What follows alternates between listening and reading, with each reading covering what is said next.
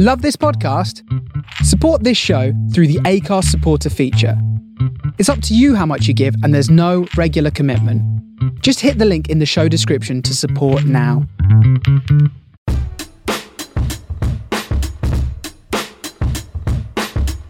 Welcome to Soho Shortwave, a monthly podcast from Soho Radio, giving you a taste of the best content we produce every month. Soho Radio is an online radio station broadcasting from the heart of Soho, London. We have a wide range of talents and tastes across our music and culture channels. You're always bound to hear something new when you tune in. On this episode of Soho Shortwave, we hear from Helvetica, Soul from Ragspace Time, Gazzetta dello Soho, and Byzantia with Silverstream. Hi, so I'm Byzantia Harlow, a visual artist, and I have a show on Soho Radio's Culture Channel, which airs once a month on a Monday at 6 p.m, and it's called The Silver Stream. The Silver Stream is a journey through ideas, and it's always in collaboration with invited guests. And this is usually artists or people who work within the visual art field. But I try to also get people who may have some kind of audio element or musical collaboration as part of their visual art practice. So it's never really just a straight interview format. It's more like taking some key concerns in their practice and investigating this and turning it into a kind of wider exploration. And then the most recent episode was in collaboration with a visual artist called Rebecca Malloy, who also has a sort of side project, which is a collaboration with a musician called Ollie Chapman. Rebecca makes performance painting and sculpture as a way to explore what it means to be in a body, our experience of ourselves and each other and the world around us. And she kind of plays with the dynamics of social gatherings and staging events and all these things. And it's interesting because Rebecca used to make very performative work, but then she's been limited recently by a chronic illness, and that's why she's begun making a different sort of work, and this is where this kind of musical collaboration comes into it. So it's a really great episode, and you'll be able to hear a sort of 10-minute extract from that next. So yeah, please do have a listen to The Silver Stream, and yeah, that's really all I can say.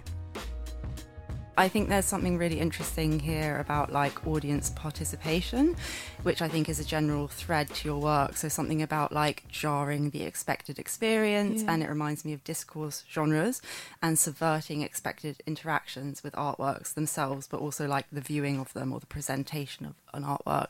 So I'm really interested in those genres and etiquettes and modes. For example, we all put on a telephone voice instinctively. People say my voice is different when I'm on the radio. We enter spaces to view artworks or arrive at a party environment, and we do so with a really similarly prescriptive set of roles that we play out that we all kind of expect of each other in a way, and they're codified and generally agreed upon expectations and postures.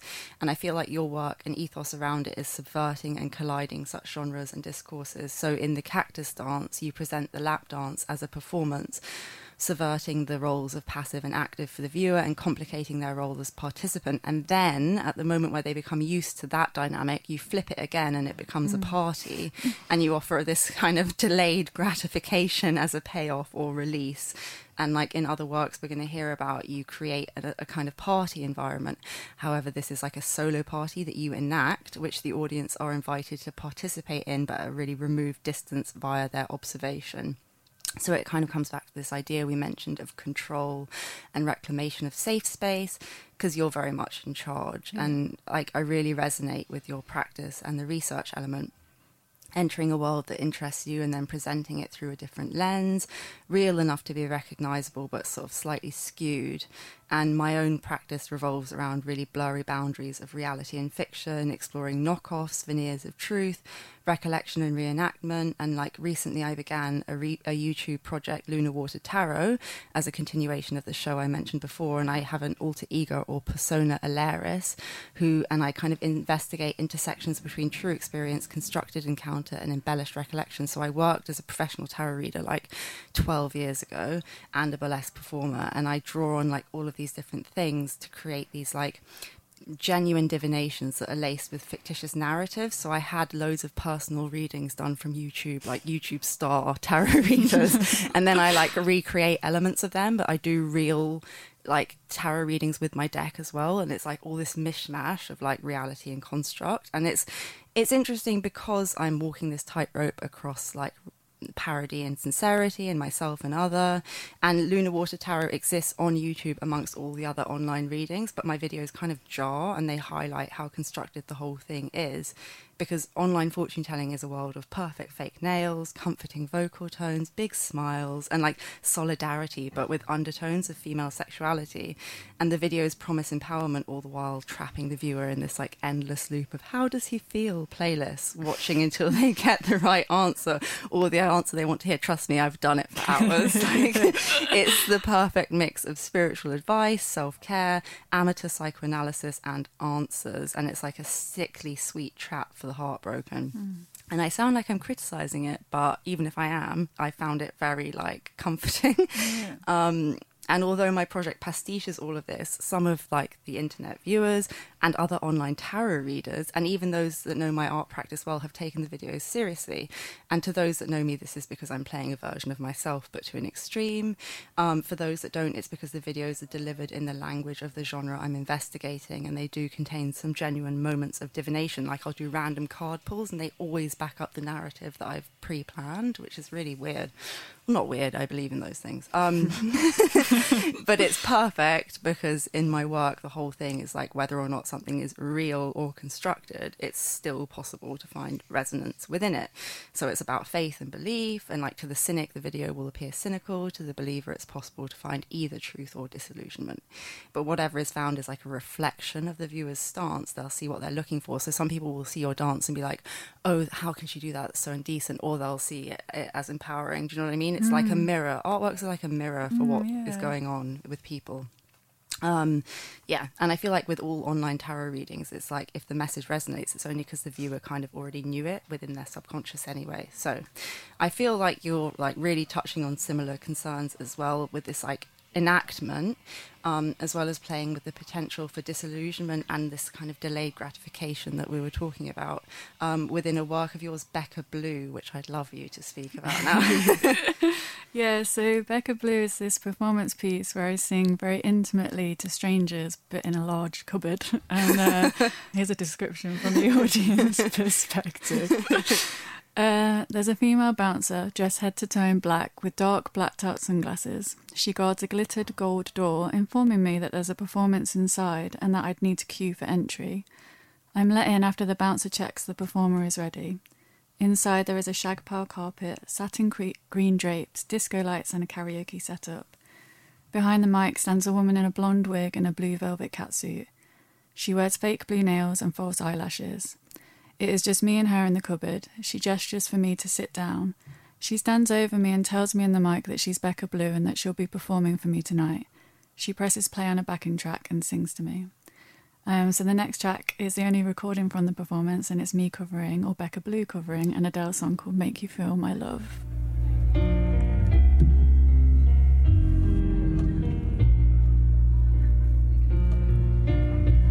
When the rain is blowing in your face and the whole world is on your case. So I really liked what you said earlier about faith and belief. So in order for the audience members to feel like I'm genuinely singing a song to them and that they matter in this interaction, they really do need to believe that I am singing to them and that I'm feeling the emotions that the songs are expressing. Yeah, but it sounds like it. Yeah, I know, just listening back to that, I was like, oh God, yeah, I really felt that in that moment. It's quite nice to listen to it again.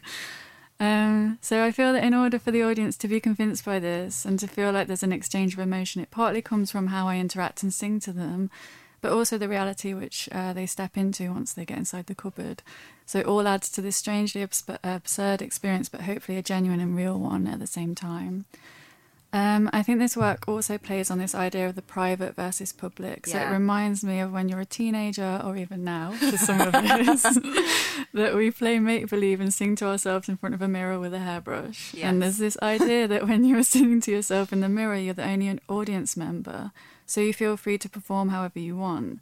But there's this, at the same time, there's like a sort of fantasy of the other, of being watched as you look back at yourself. Like when I'm in my makeup at home waiting for my lover. Do you know what I mean? It's the same. Yeah, there's a play out of a fantasy. Yes. Exactly. So I guess that in my performances of like the Cactus Dance and Becca Blue, I'm playing out that idea of what we keep for ourselves, but then also what we share for others.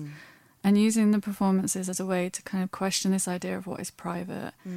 And I think this is important, as it adds an element of uncomfortableness to the performances, as you're not really sure whether you're actually supposed to be watching and kind of viewing this private moment, or indeed whether you're supposed to participate. Did people join in? I remember one girl singing with me, and she was like, it was a bit more of an upbeat song. I can't really remember what it was, but she did sing with me. I had one girl crying. Aww. Yeah, it was. Yeah, people responded differently to also how uncomfortable and awkward they felt. And you picked tracks that you usually would choose to sing yourself in karaoke. Classic karaoke tunes. So I think a strong part of my practice is this idea that I create these spaces using installations, painting, sculpture and performance, and then I can assign meaning to that space, objects and actions, which allows for then this narrative or interactions and experiences. So I like the idea of being the creator of this rather than the user as well. Yeah, and it's interesting that you turn the dynamic of karaoke on its head. So usually karaoke is all about audience participation. In traditional karaoke, the audience members then become interchangeable with the performers. So they're passive and active. They sing the song and then they watch people sing, and they make a conscious decision to be part of the action. They're the entertainer and the audience, so it's kind of this wish fulfillment, this participatory act which implicates the audience as they're inseparable from the source.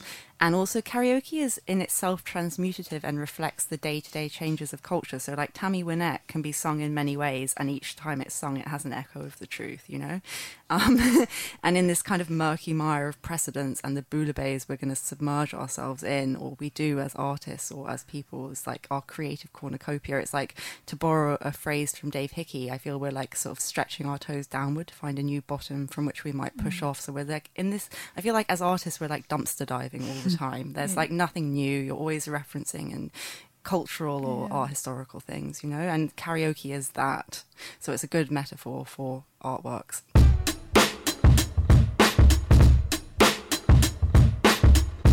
Hi, I'm Sulek, musician, composer and creator of Tabla Works. You'll hear me playing a mix of relaxing and uplifting music of the subcontinent, from classical sitar and flute to creative fusion with intricate tabla beats, as well as the colourful and rich music of India's folk tradition. I'm intrigued by the unique journeys of other artists and enjoy sharing them through live studio interviews. On my last show, a fabulous tabla player, Hiran Chate, talked about how he was inspired to build a music festival in India, which has gone on to become both successful and popular. My show happens on the last Wednesday of every month at 8 a.m, and it's appropriately called Rag Space Time. Don't forget to listen in. A very good morning to everyone. This is Sulek Ruparel on Rag Space Time, and you're listening to the absolutely amazing Kishori Amonkar. This is Rag Hansdwani. And actually, I just have to tell everyone out there, this is probably my favourite classical track of all time. The voice is absolutely sublime on this track, and the rag is beautiful. It's presented so beautifully. So just enjoy this track for another minute or so. It's absolutely incredible.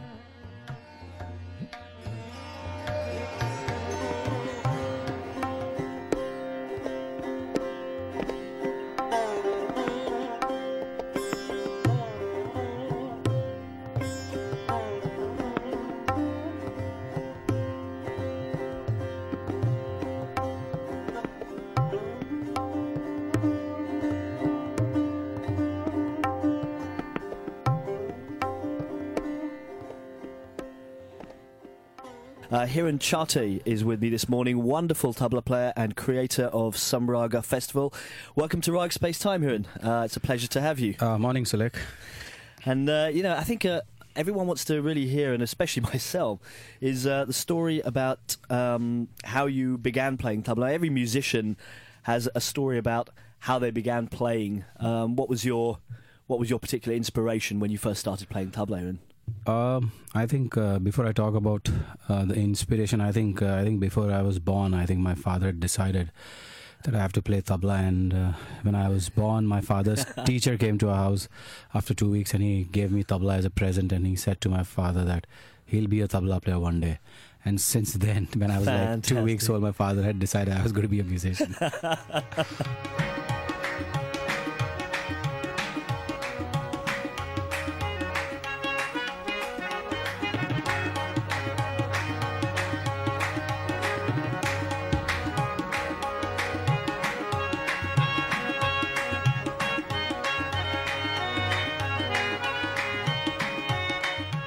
How do you think tabla can enhance world music going forward? Where do you see tabla sitting? I mean, I know there have been some great maestros. If you talked about tabla 50 years ago, you'll be talking about this abstract instrument that has amazing solo repertoire, but then it's just restricted to playing time cycles when it was, being played with other Indian classical musical instruments. But tabla's come such a long way in the last 50 years. Where do you see the future of tabla, and where do you see it in the present? And do you see it mainly being used in light music, which is a sort of Bollywood and rhythm music, or do you still see that there's an appetite for learning classical as well? I think tabla has grown tremendously in the last 50 years, I believe. The tradition is like very old, maybe 300, 400 years old tradition. But now, in the last 50 years, there's a lot of work has been done in the field of tabla. And you look at what Ustad Zakir Hussain has done. He's put tabla on a global map. And like I've heard tabla samples in so many Hollywood films, And the texture of tabla is so intriguing. Like when I play with other percussionists, could be South American or African or Middle Eastern or jazz or any style of drummer or even, for example, a Carnatic musician, they are all fascinated by the language that we have in tabla, which no other percussion has. Like every drummer or every percussionist talks in terms of patterns. You know what the next question is going to be. Can you give us a bit of a demonstration of the language of tabla? Can you give us some phrases? Because everyone, when they listen to tabla and they listen to the way in which the balls are related, or the notes are related to the way in which we speak, the phonetic sounds and the creation of those sounds on the tabla, it's the most wonderful connection between yourself and the way in which you play the instrument. Can you give us a bit of a demonstration of how that would go?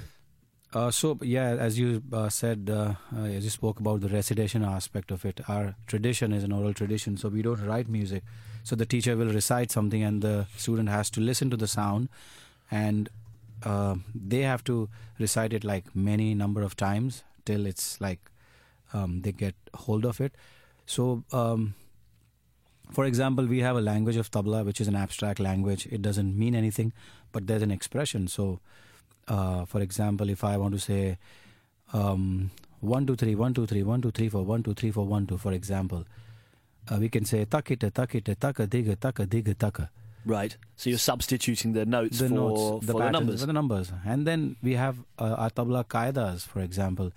Like if I want to say dhatita dhatita dha dhatita dhage tinna kinna, so I can go 1 2 3 1 2 3 1 2 1 2 1 2 1 2 3 4. I can analyze it like that also. But then we have this language, and this is like the most oldest composition of tabla, which all tabla players in the world would know, that from Delhi style. And then we do improvisations in the main composition, and then we always finish any composition with a composition called a tihai, which is you repeat a phrase 3 times. Yeah. To come on the first beat of the cycle, which is the sum, which is the most important beat in any cycle. So, for example, this is particular to Indian classical music, isn't it? The tihai, the phrase repeated 3 times over, and sometimes it's slightly changed in the last phrase. Yeah, there has to be a significant ending. You cannot end wherever you feel like. So, because this is a classical tradition, it's like there are a lot of limitations. Yeah. So you're bound by a lot of things. You cannot go outside of the cycle. Yeah, yeah. So that's the beauty of it. Right. That's the beauty of it. Because then you you develop this visualization. Well, it's improvised within a confined space, isn't it? Yeah, like So, imagine you singing a scale of 4 notes, maybe Right. Hindol. There are only 4 notes. Yeah. So now it's even much harder to improvise and visualize it. Yeah. Because when you have more Yeah, number of notes, you can make more Yeah, combinations. less possibility less of possibilities. producing. Yeah. So so tabla is very fascinating. So let's hear a Chakradar. Let's just hear one of the Chakradars that you from your repertoire and. Okay, I'll recite one Chakradar of Ustad Alara Khan Sahab from the Punjab style.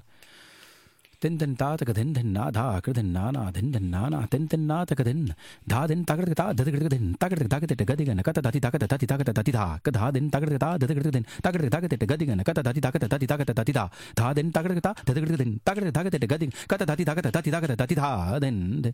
That's fantastic. It's really interesting because I was working with a guitarist actually on Friday, and we were in the recording studio, and he was making interesting phrases with da da da, but it's common, isn't it? It's very, very normal for a phrase like a long phrase like that to finish on da, because that's like kind of the key point in tabla, isn't it? Where the bass drum and the right drum come together in perfect unison. The two notes, the edge of the right drum and then the bass sound of the left drum. That da is very significant, isn't it, in tabla, and the ending point or the sum point, as you call it.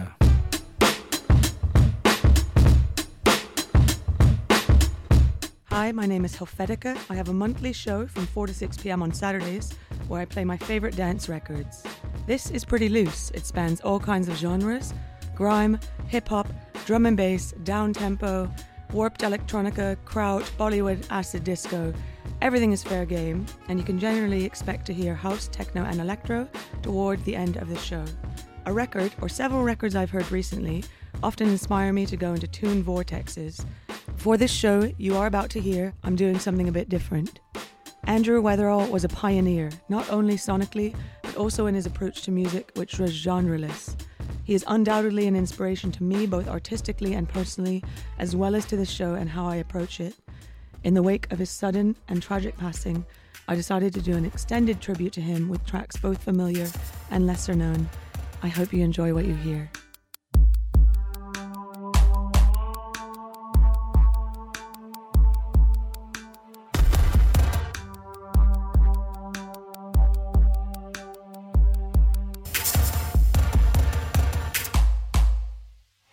Yo, yo, yo, I'm Helvetica, and for the next 2 hours, I'll be playing my favorite dance records. This show features an extended tribute to Andrew Weatherall, a singular force in music who tragically passed away recently. Weatherall once extolled the following. Francis Bacon said, "There's something about the texture of paint on canvas that talks directly to the human soul. There's something about a needle on a record that does exactly the same thing." That first track was Beatrice Dillon, Workaround 2, off her new album that came out this month, It's Sick. I'll be playing a few tracks from it on this show before the Weatherall section. Up next, FFT, Old.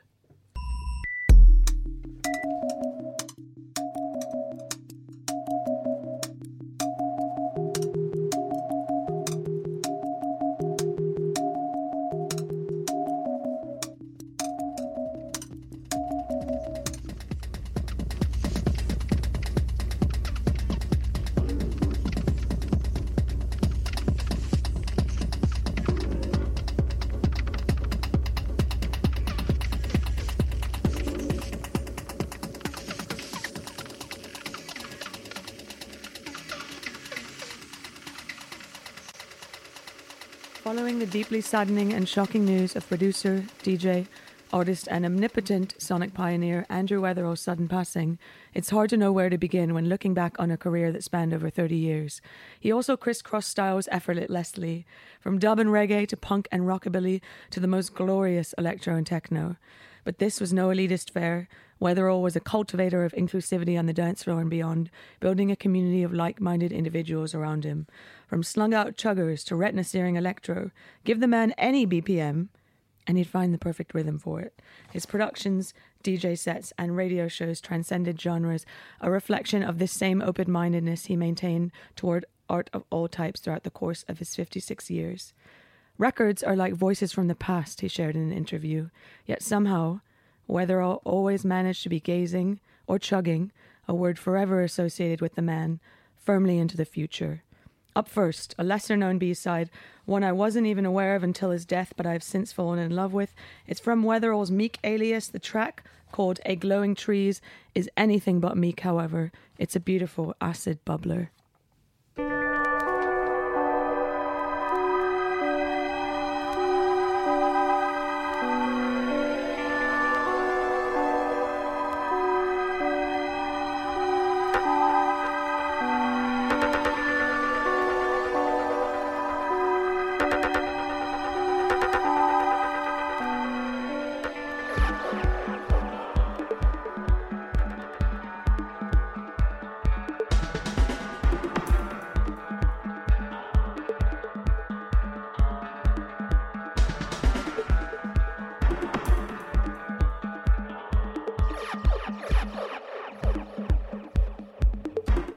That was Making Friends with the Invader, released in 2018 on a 12-inch with a track called Blue Bullet, and that has quite an interesting tale, taken straight from the Bandcamp page. Andrew invited a mate round to his studio to try out a Les Paul his friend was looking to buy. As it turns out, his mate was Ride and Oasis guitarist Andy Bell. Anyway, Andrew suggested he test the guitar out over a track he was working on, and the twang result is Making Friends with the Invader. Up next, Andrew Weatherall's remix of Hardaway Brothers' Mania Theme.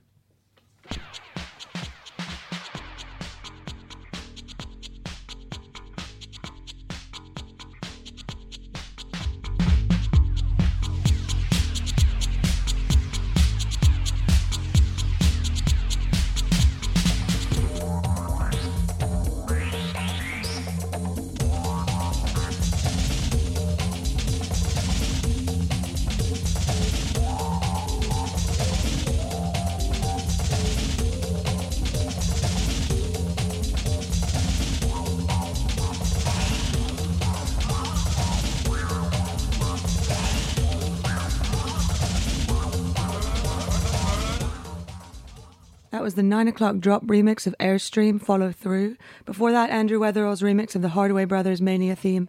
And again, the track before that was Making Friends with the Invader. Up next is a track called Unknown Plunderer, the Radioactive Man mix. It is from a 12-inch that just came out last week, a few days after his passing, backed with a tune called End Time Sound. He was as prolific in the weeks before his death as he was 30 years ago when he first started. It's one of several posthumous releases by Weatherall that are due out over the next few months. Once again, this is Unknown Plunderer.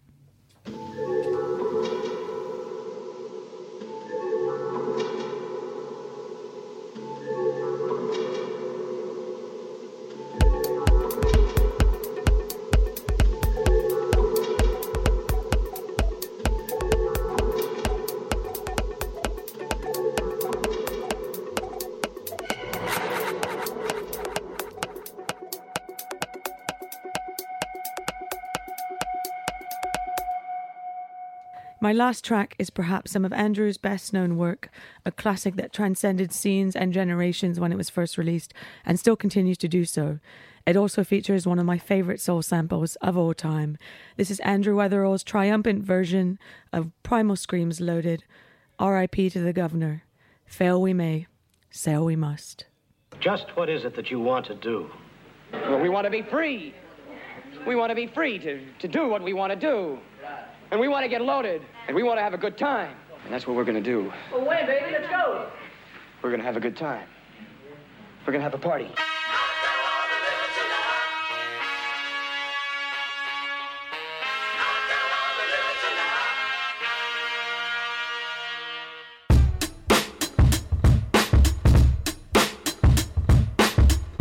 Hi, I'm Josh McKenna. I present Gazzetta dello Soho, a sports magazine show on the Culture Channel. We broadcast fortnightly on the first and third Sunday of every month. We cover a wide variety of sport, though we do have a tendency to lean towards Italian football, as you might have guessed from the name of the show. We usually manage to have an expert guest to give analysis and insight, and we also have some funny regular features, one of which you'll hear in just a second. I'm always slightly reluctant to describe the show as comedy, sort of seems a bit arrogant, but other people have told me it's funny, and that's always a lovely thing to hear. So first of all, you'll hear the introduction to the show, which follows the same format every week. and then we'll have a clip from our roving reporter, Alan Bennett. I hope you enjoy.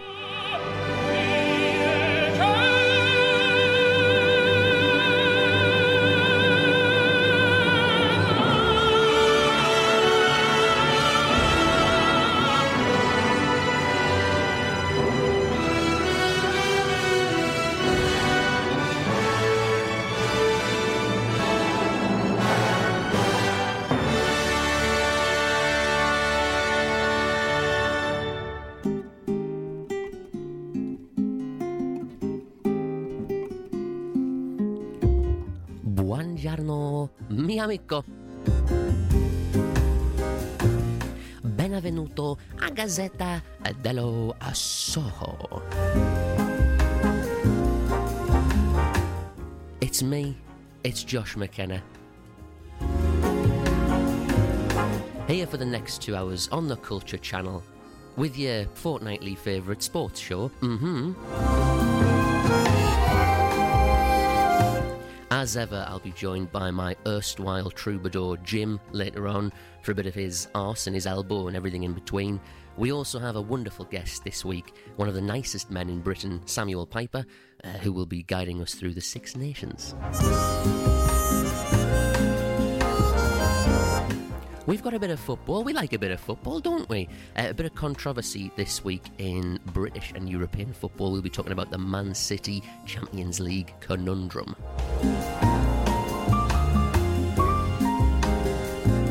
There's lots of other things besides rug ball. There's lots of other things besides rug ball and football. We've got the boxing. I was up at God knows what o'clock this morning watching my man Tyson Fury for all these flaws and infidelities. Actually, I'm casting aspersions. He might not be. And we'll press on. There's only one place to start, as I say, and that is with our good man. For the thousands in attendance and the millions watching around the world on HBO pay-per-view. Ladies and gentlemen, from Mandalay Bay, Las Vegas, let's get ready to rumble! And didn't he just... I don't know whether you were watching the fight, but it was superb. A great fight. It was billed, of course, as one of the greatest fights. Pre-billed as one of the greatest fights of all time. It lived up to its bill. It wasn't, say, Ali Frazier 71. It wasn't The Thriller in Manila. It wasn't Tyson Holyfield. It wasn't sort of the epic clash of personalities. But it was something quite stupendous. It was, that first fight. Whoa, my word! When we saw that, I thought that's it for the heavyweight boxing. It doesn't get better than that. And then last night, that was a man who came out there. Tyson came out all polished and professional and fought a great fight. I was sitting in a room with 4 people who didn't particularly have much of an interest in boxing. 2 people who swore that they wouldn't be watching it, that it was a terrible, terrible thing. Just 2 men hitting each other. And 30 seconds in, they were going, "Come on, Tyson! Come on, Tyson!" Do you know what I mean? That's what it's about. That's what it's about. I loved it. What we also love, me and Jim have talked about it many times, is the pre-fight, the build-up, the ram-bam-bam. Here is a bit of a snapshot of the war of words before the war of the fists. As a fighting man, you know when you win and lose fights. Simple as. He lost the fight fair and square, he will lose the fight again fair and square. This is the new beginning right here. This is unfinished business that I will finish. I'm going to go out there, I'm going to give him a boxing lesson, and I'm going to knock him out. Like I told him, I'm the lion, I'm the king of the jungle. When I get him in there again, I'm going to make him feel the fury. And come February 27th, I'm going to rip his head off his body. Just watch out for the right hands, because you're going to sleep in 2 rounds. 2 rounds, he's going down. I had a dream. I keep having the same dream about round two. I'm playing poker all the time. I keep getting dealt number two. It's definitely a thing. He's getting knocked out in 2 rounds, 100%. Remember I said that. I'm going to knock you out there on ropes so you can really feel a WWE moment in real life. I'm glad you got a second job. You need it. When I beat Deontay Wilder, I've just beat another bare bum in the shower with a pair of boxing gloves on. Just another tick on the record. This is a major fight for you guys. You should be excited. This is the Wilder Fury 2 rematch, and it don't get no better than this. 2 champions putting their life on the line. Says some big words there. Big words. Deontay there giving it the, I'm glad you've got a second job. Casting back to the old, we've talked about it before, getting in the ring with Braun Strowman of the WWE. We didn't like that. You know, we were saying, oh, he's lost his focus. Last night we saw a man there that was absolutely hot shit. He was so focused, so determined to win that fight, Tyson. We'll hear from him in a number of pre-fight interviews that he did. Spoke exactly about his game plan. There was no shocks. If you'd listened to what he said before the fight, a lot of people said, oh, this is either a Deontay Wilder win in 3 rounds with a knockout, or it's a 12-rounder and Tyson wins it on points. And what happened was Tyson won it with a technical knockout. He stopped him. They threw the towel in. Wilder's corner threw the towel in. It was, what a spectacle. What a spectacle. I've realised I've just totally ruined the fight for you. We're going to talk about that later on, but I've just given you a nice quick synopsis there. Nevertheless, like I said, great war of words before. You're always guaranteed that with Tyson Fury and Deontay Wilder, great hype men for their own brand. And like I said, we all thought, oh, you know, it'll be a 12-rounder. Tyson will win it on points. He said in all of his pre-match interviews, pre-fight interviews rather, he was saying, oh, I need to take the fight to him. I need to stand up to him. I need to back him into a corner because he never wins when he's on the back foot. He's always going forward. That's how he wins these fights. And he did it to the letter. It was fantastic tactics. You know, again, Jim's given me a bit of stick before. He said, is there any tactics in boxing? Are you kidding me, Jim? I'll allow him to retort later on when he's here in person. He'll be joining us in about 20 minutes. But I'll play a bit of music. I'll come back. We'll talk a little bit more about Tyson's pre-match. I keep saying pre-match. Pre-fight stuff. A bit of his pre-match. I've done it again. A bit of his pre-fight rituals. He's got some interesting perversions, that particular gentleman. But we'll talk about that in a minute. A bit of music, and I'll be back with you.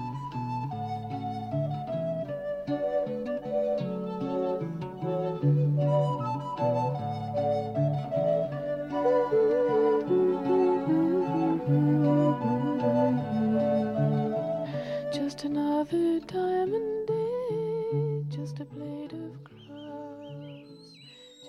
another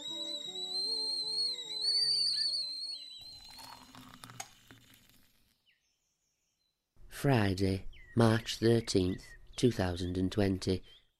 It was a morning of sweaty distress. I had awoken in the middle of the night to the impassioned chorus of urban foxes making the beast with 2 backs. It had taken quite a while to return to my previously peaceful slumbers, and upon doing so I was perturbed by unusual dreams. Despite this, and once I had mopped my dewy brow, I began my day with a sense of optimism. The bin men had been to collect the rubbish from the garden, and there's nothing quite so pleasing as the sight of an empty green plastic wheelie bin.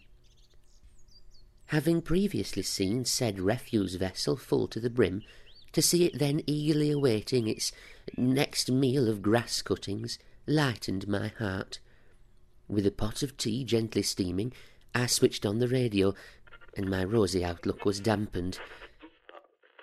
"Football is cancelled," said the omnipotent voice, with a grave tone. Oh, bugger, thought I, whatever will become of my weekend? I had been due to see Manchester United play at the Tottenham Hotspur Stadium, a prospect of great entertainment. Though not the golden team of yesteryear, the current iteration of Manchester United has started to show promise. It's a curiosity, but an inevitable deduction nonetheless. Pop a perky Portuguese in the pot, and the soup tastes that much better. Bruno Fernandes may yet prove to be the best acquisition United have made since the signing of his compatriot, Cristiano Ronaldo. The heart can't help but flutter when thinking of that man in full flight. Sculpted like Hercules, all muscle and sinew. One could picture him on the silver screen, playing Jason, or at the very least one of his Argonauts. For all his talent, I place him in a category of bitter association. Not the man, but his given name. Once upon a time, mother was very au fait with a Latin man of the same name. To give him his full Sunday moniker, Ronaldo Bastos. She met him at the town hall in Skipton in 1964 at a dinner dance, and they soon formed a fierce dance partnership, him having given her instruction in the tango and other Latino machinations. Incidentally, mother's feet were seldom free of bunions in those days. I wonder now if these activities led her to the endless chiropody appointments that would blight her social undertakings later in life. But I digress. Mother and Ronaldo danced with great success in competitions as far afield as Yocknthwaite in Wharfdale, Ogle Barnby, and they caused ructions in Penistone with a particularly rigid paso doble. The partnership was short-lived, however. Ronaldo Bastos turned out to be Ronald Baxter. It transpired he was a travelling salesman on the run from a vacuum cleaner purchase gone sour. He fled from Mother's embrace to London after being recognised at a competition in Wetwang by a fellow samba enthusiast. Some months later we read in the paper that he'd been apprehended in Soho trying to sell counterfeit Lazy Susans to a legitimate Chinaman. It was a kick in the dim sums for Mother, but as with everything, and much like me today, she would keep on, keeping on.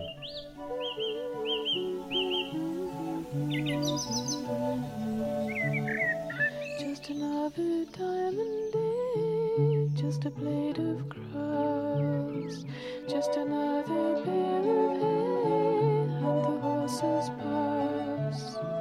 La, la, la, la, la, la,